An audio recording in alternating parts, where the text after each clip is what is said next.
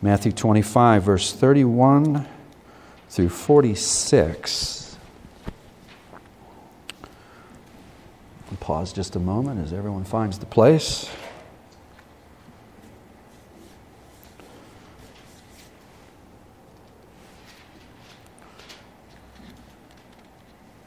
Verse 31, when the Son of Man comes in His glory, and all the angels with Him, then He will sit on His glorious throne. Before Him will be gathered all the nations, and He will separate people one from another, as a shepherd separates the sheep from the goats. Verse 33, and He will place the sheep on His right, but the goats on His left. Then the King will say to those on His right, come, you who are blessed by my Father, inherit the kingdom prepared for you from the foundation of the world. For I was hungry, you gave me food. I was thirsty, and you gave me drink. I was a stranger, and you welcomed me. I was naked, and you clothed me. I was sick, and you visited me. I was in prison, and you came to me.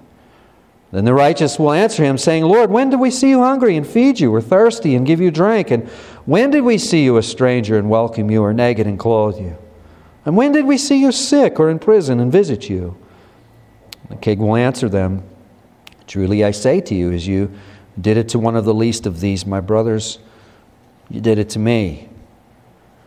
Verse 41, then He will say to those on His left, depart from me, you cursed, into the eternal fire prepared for the devil and his angels.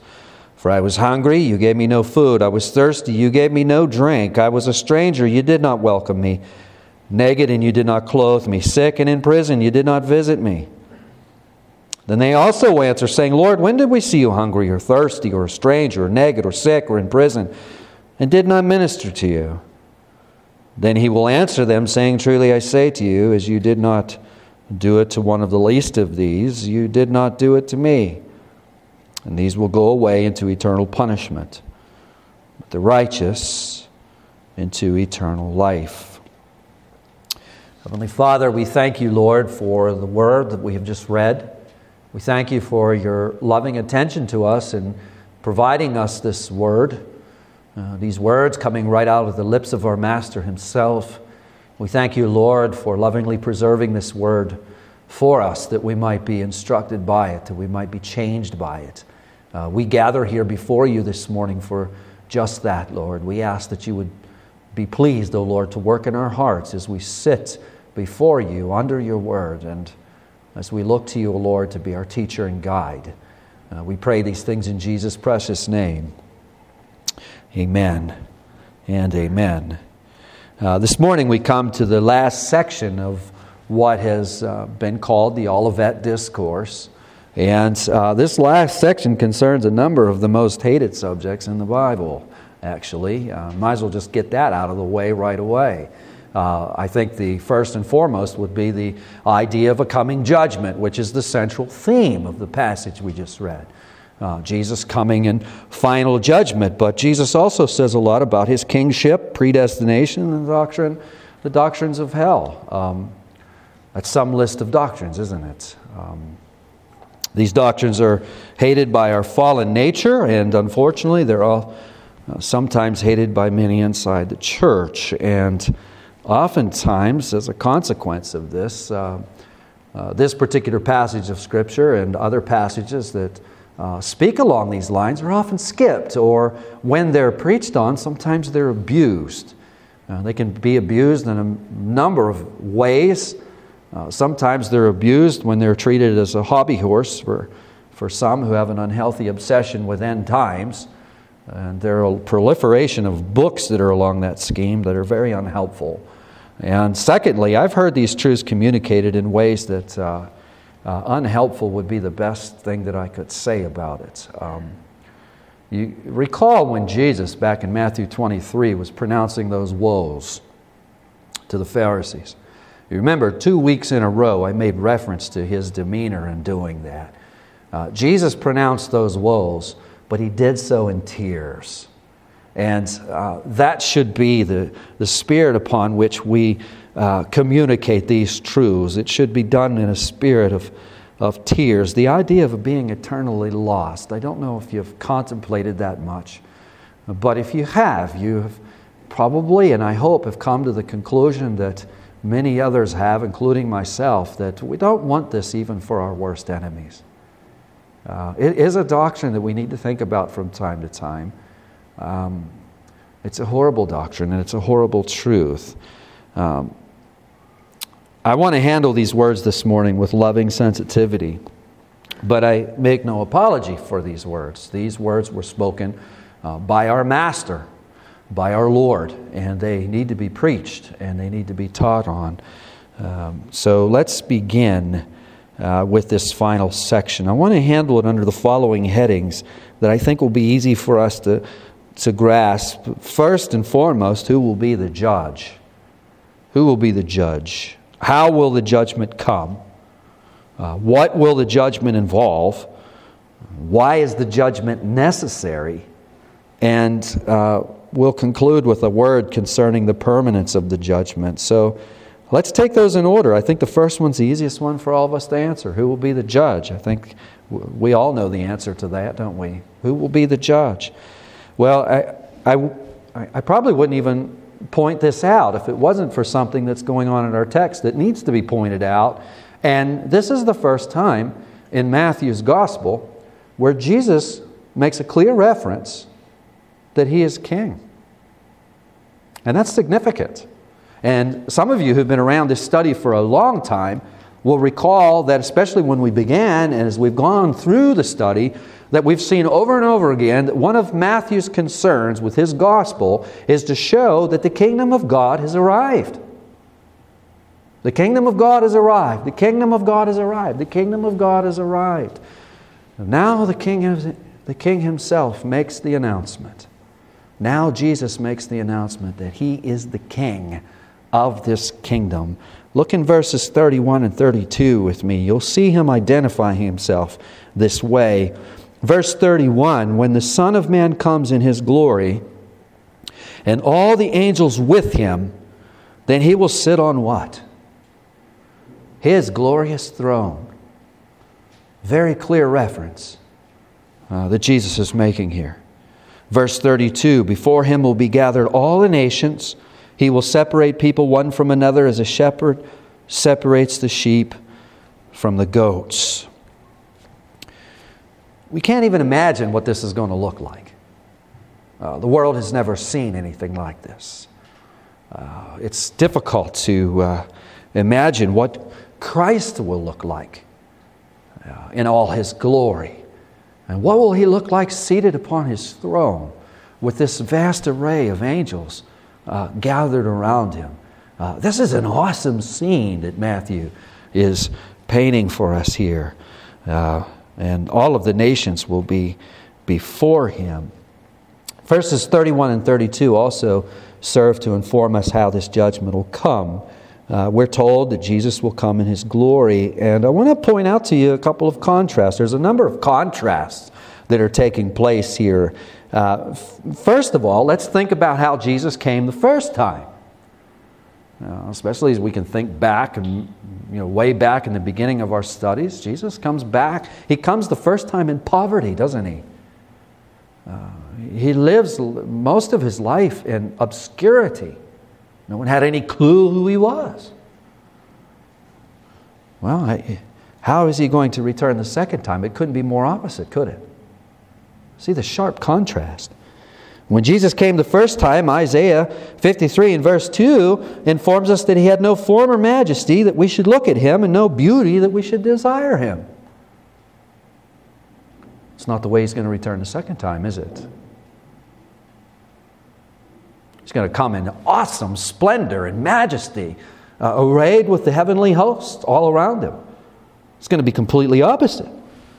And we can think back. It's a little bit hard for us to do this, but the triumphal entry, what we call the triumphal entry, I don't know if you have put this together, but that only happened a couple of days before this Olivet Discourse. We're going to be celebrating that here in just a couple of weeks on Palm Sunday. That just happened a couple of days earlier. Now, how does Jesus enter into Jerusalem? He enters into Jerusalem just the way it was prophesied by him by Zechariah 9:9. He comes lowly, humble, riding on a donkey, which is a sign of peace. He's coming down into Jerusalem in peace. How will Jesus return the second time? He came the first time in his humiliation, as we sometimes call it, taking upon himself the sin of the world. How will he return? He will return as judge. We see these contrasts are sharp. And we're told also that Jesus will come with his angels. I've made a lot of noise about that, but let me make a connection. If you look back to Matthew 24, verse 31, what did Jesus say there? Jesus says he will send out his angels with a loud trumpet call, and they will gather his elect from the four winds, from one end of heaven to the other.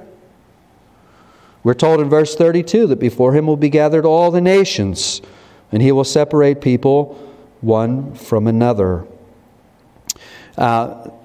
This phrase, all of the nations, is meant to every human being who's ever been conceived.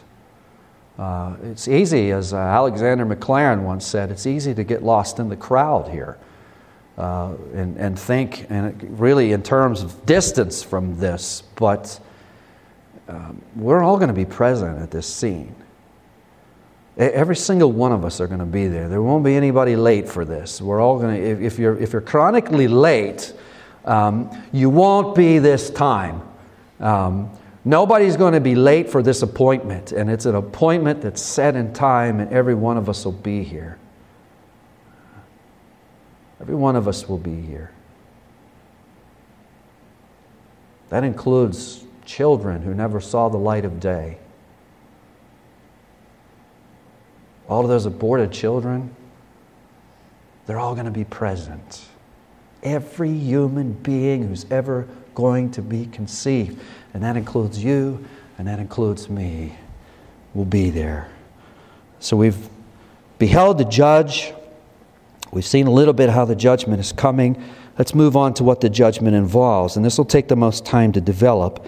If you look down with me to verse 33, 25:33, you see all of the race will be before the king. And verse 33 tells us that Jesus will place the sheep on his right, but the goats on his left. And this language is maybe a little strange to us, or maybe not. We've heard it so many times over the years that it's not strange to us. But this language wouldn't have been strange to the original audience who heard this. This was something that was done every day. If we were shepherds in that culture, every night, especially in the wintertime, we would separate the sheep from the goats. Sheep are wonderfully equipped to handle cold weather. They have all this wool on them. Goats are not so equipped. So the sheep can be left outside. The goats have to be taken somewhere where they have some kind of shelter. So this idea of separating sheep and goats would have been something that they would have been very familiar with. And the shepherd knows the difference. I've never observed this, but I've been told that sometimes from a distance you can't really tell the sheep from the goats. I'm not a sheep farmer or a goat farmer. I take their word for it. But the shepherd would have known the difference very easily, very easily. Obviously, Jesus is using the sheep to symbolize the righteous and the goats to symbolize the unrighteous. Jesus addresses the sheep first, verse 34. Then the king will say to those on his right, "Come, you who are blessed by my Father, inherit the kingdom prepared for you from the foundation of the world." It's a good place to pause and take in the scenery. These words are going to be incredible. Take yourself as best as we can. I mean, we're really incapable of imagining this scene, but let's do our best and take ourselves there. Imagine seeing Jesus in all his glory and the mighty angels all around him in this awesome array. And then being told, "Blessed are you. Inherit the kingdom prepared for you from the foundation of the world." I think this is going to be one of the most joyous things that we experience in heaven. Because our eyes are going to behold a king that is unlimited in power. He is going to be truly awesome. But our eyes are also going to behold a king who loves us. And it's that combination that's going to be incredible. Not just an awesome king that we would all tremble before, but a king that loves us. Absolutely incredible. And listen carefully to what he's saying. Inherit the kingdom prepared for you from the foundation of the world. Jesus is touching on that doctrine we call predestination here. Make no mistake about it. These things were prepared for us long before we were ever born. But notice what comes next. Verse 35. Jesus says to the sheep, "For I was hungry and you gave me food. I was thirsty, you gave me drink. I was a stranger, you welcomed me. I was naked, you clothed me. I was sick, you visited me. I was in prison, you came to me." It's interesting how the righteous answer him. Verse 37. "Lord, when did we see you like that? When did we see you hungry and feed you, or thirsty and give you drink?" They seem to be taken by surprise with this, don't they? You see the element of surprise there? What, Lord, what are you talking about?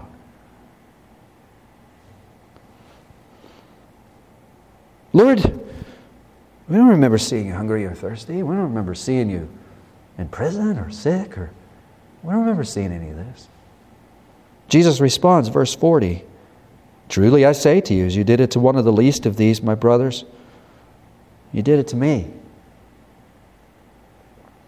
Boy, there's some gems in that verse, isn't there? I mean, the first one that we might point to is the alignment, the unity, the union which Jesus has with all His people. He is so closely brought into union with His people that when we suffer, in a sense, He suffers with us. And when we find relief, in that same sense, He finds relief as well. It's an incredible thing, isn't it? Secondly, there's only one way to be united to Jesus like this, and that's by faith. Faith unites us to our Lord. That's the only way to be brought into this union. And hold on to that, because that's an important part, important key here to understanding this text. Faith is what brings us into union with Christ. Third, the works that Jesus commends His people for seem to be forgotten by them, don't they? That's the element of surprise here. In other words, they seem to have done all these things and then thought nothing about it. They did it out of love for Christ, and then they didn't let the left hand know what the right hand is doing. But come to think of it, that sounds kind of familiar, doesn't it? If we think in our study all the way back when we were on the Sermon on the Mount, back in chapter 6 and verse 3, where Jesus says, "When you give to the needy, don't let your left hand know what your right hand is doing." That's what they've done.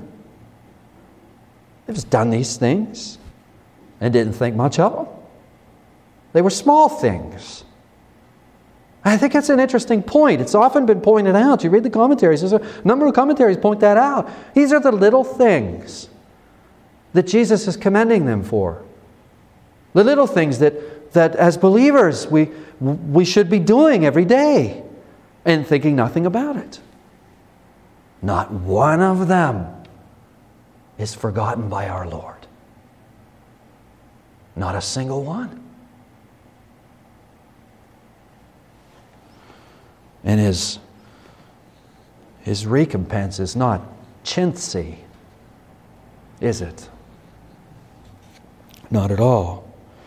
Now Jesus turns His attention to His left, to those who are represented symbolically as goats. Verse 41, "Then He will say to those on His left, 'Depart from me, you cursed, into the eternal fire, prepared for the devil and his angels.' And He issues these charges." Verse 43, "As a stranger you did not welcome me. You did not clothe me. You did not visit me."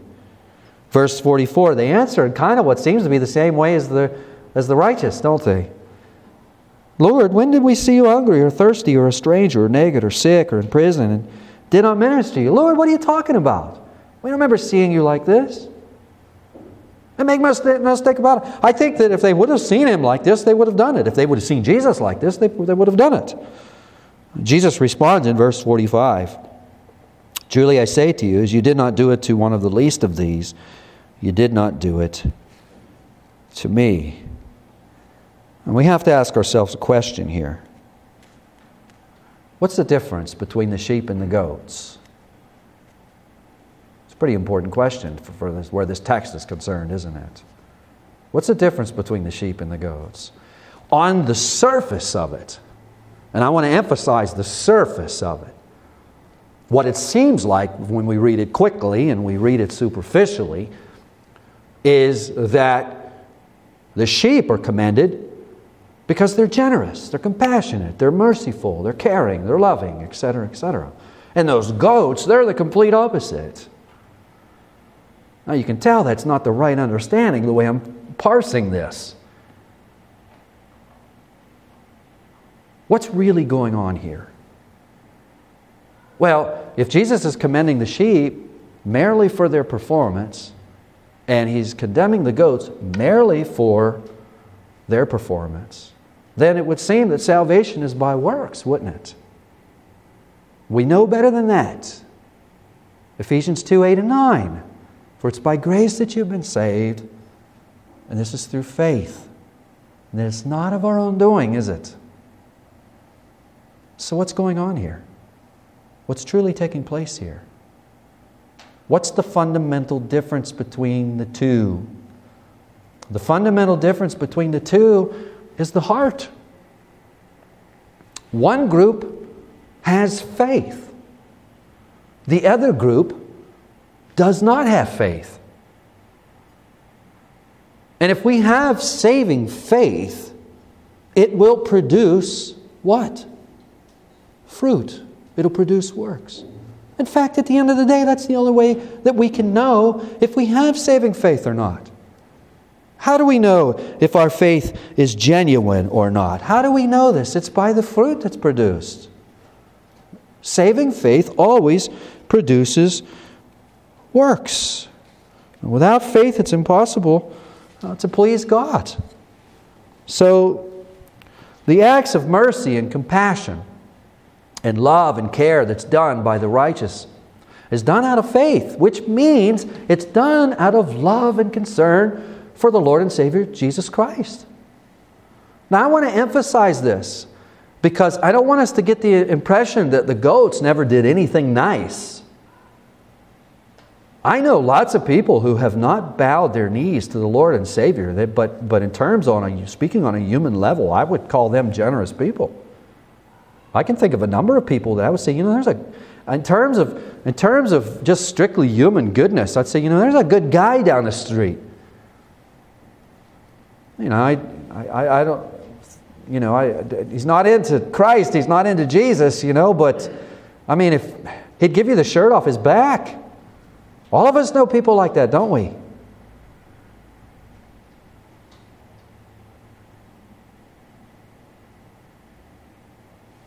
What's the difference? Difference is faith. Without faith, it's impossible to please God. We see how important it is to bow our knees to the Lord and Savior. We see how important it is to surrender to Jesus. We see how important this is. It's not about... Listen, if we've got saving faith, we'll live a good life. We'll live a life that progressively changes as we go. But without faith, it's impossible to please God. In his commentary on these verses, R.C. Sproul counsels his readers this way. He says, quote, "Do yourself a favor. Before you go to bed tonight, before you fall asleep, ask yourself, am I a sheep? Am I a goat? Is my faith real? What is my destiny?" Jesus is going to return one day, and when He does, judgment will happen. Make sure you are prepared. End of quote.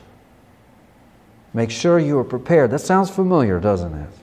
Those of you who were with us last week, you remember me making a lot of noise about staying awake, being prepared. That was the point of last week's message, wasn't it?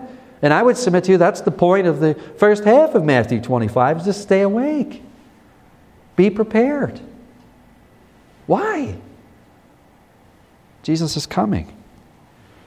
It's wonderful how all this connects together, isn't it? Now, someone might be asking themselves this question. They say, okay, well, Jesus knows those who are His. Right? Yes, Jesus knows those are his. Then what's the point? Why is all this judgment stuff necessary? And if you're asking that question, that's a great question. It's a great question, and I can answer that question with one word. Vindication. Vindication. Think about how Jesus came the first time. He came in humility. He lived in poverty for most of his earthly life. He lived in obscurity, as I've already said. And what was the charges that he was charged with in that hawk trial that he gave? It basically come down to blasphemy. There was never a human being who ever walked on the face of this earth who loved the name of the Father more than Jesus. And it's interesting that Jesus would be charged for blasphemy. That was the charge. He hung naked on a cross between two criminals, underwent a form of punishment that was the most cruel known to man at that time, and reserved almost for the most wretched of criminals. Jesus was happy to hang there for the salvation of his people. That's what makes faith so utterly important. God did not even spare his Son to provide salvation for us, and to scorn the Son is the worst thing we can do. Absolute worst thing we can do. Jesus was spit on. He was mocked. When he returns in judgment, he's going to be vindicated before every human being who's ever been conceived. He's going to be vindicated before the cosmos. It's his right. It's necessary. And we will be there. No one will be late. But secondly, the coming judgment confirms what we all know deep down. At the end of the day, I think we all understand that there needs to be some form of reckoning, doesn't there? Somehow, some way, all of this needs to be made right. Now, we often, in our unbelief and our sin, will push that clear back into our consciousness, and we often kind of function like it's not even there. And in unbelief, we function like it's not even true. We force it out of our minds, but Jesus is warning us. And he's not warning us to scare us into his kingdom. That's why I want to handle this material so sensitively. We would do right to have some fear here. We would do right to be sober about these texts. And if we're sitting here in unbelief this morning, we have every reason to be afraid. But Jesus' point here is not to scare us into the kingdom. His point here is to lovingly warn us. Listen, this is the way it's going to be. It's not fear that really brings us to repentance. Romans 2:4 tells us that it's God's loving kindness that brings us to repentance. It's his kindness. And the last warning that he gives us is the most frightening. Look at verse 46. And these, that is the goats, the ones without faith, and these will go away into eternal punishment, but the righteous into eternal life. This is a doctrine that's railed against, and we can understand why. The doctrine of hell is it's just not a comfortable doctrine. And the more you become in tune with it, the less comfortable it gets. The more that I've learned over the years about heaven, the more I've learned about hell. And the more I've learned about hell, the more I've learned about heaven. I'm going to tell you right now, I am very afraid of that place. If you want to talk about something that causes fear in my life and in my heart, it is that place. I am afraid of that place. It's a place where there is no hope. You realize that? It's a place where there's no second chance. There's no way to get out of there. Once you enter into there, you can't escape. We don't say much about this, and I think I really think I need to adjust my own preaching and teaching ministry, because I see Jesus saying a lot about this in the Gospels. That's one of the things I like about preaching through the books. I don't choose the subjects. Next week's subject, you want to know what it is? Turn to Matthew 26 and read a few verses in, and that's what the next subject's going to be. Whatever is in there, that's what I'm going to be preaching and teaching on. I'm not choosing it, and this is good. This keeps me off my own hobby horses. And it also keeps me studying and keeps me learning. But it also gives us a balance so that we do eventually teach the whole counsel of God. I don't know that I'll live long enough to teach every verse in the Bible. Probably will not. But at any rate, this is the method that we're going to go by. I think that when we finish up Matthew, we're going to go to Daniel and do the same thing. We need to go back to the Old Testament, look at an Old Testament book for a while. But it'll be verse by verse, just like this, so that we get that balance. But I think we need to lovingly communicate this doctrine of hell from time to time. It's not something that I find much comfort in, any more than you find comfort in listening. But it's so important, isn't it? Now, can we conclude on a better note? Is everybody up for that? Let's close on the exact opposite. For those with faith, what is the future? You see, it's interesting that that's also in verse 46. It's eternal life. It's eternal life. What's in the future if you're in Christ Jesus this morning? Romans 8:1 sounds so wonderful right now, doesn't it? There is now, therefore, no condemnation for those who are in Christ Jesus. You see, if you're in Christ Jesus this morning, He, with His own body and soul, covered you and covered me so that we would not endure that. He endured that for us in our place. You see, that's the awesome thing about this whole scene is we're not just going to be before a king who is so unlimitedly and absolutely powerful. We're going to be before a king that so intimately loves us. It's hard to imagine, isn't it? Kings usually exploit their people.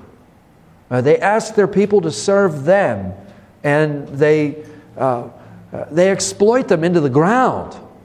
But that's not what Jesus does. It's to your loving benefit, everyone, that I go. Because, you see, I'm going to go and I'm going to prepare a place for you so that where I am, you can be too. How wonderful are those words? Taken from John 14. Paraphrased, excuse me for the paraphrase. Got the point, though, huh? Boy, do we have a great future ahead of us. We do probably have a lot of suffering ahead of us before this is over. But think about the future that's before us if you're in Christ Jesus. And if you're not in Christ Jesus this morning, get in Him now and look forward to this future. We get there simply by embracing Him with faith and trust. But then when this day comes, we'll hear those wonderful words. Blessed are you. Inherit these blessed things that have been prepared for you before the foundation of the world. I'd like to close with Sproul's counsel. I found it so helpful.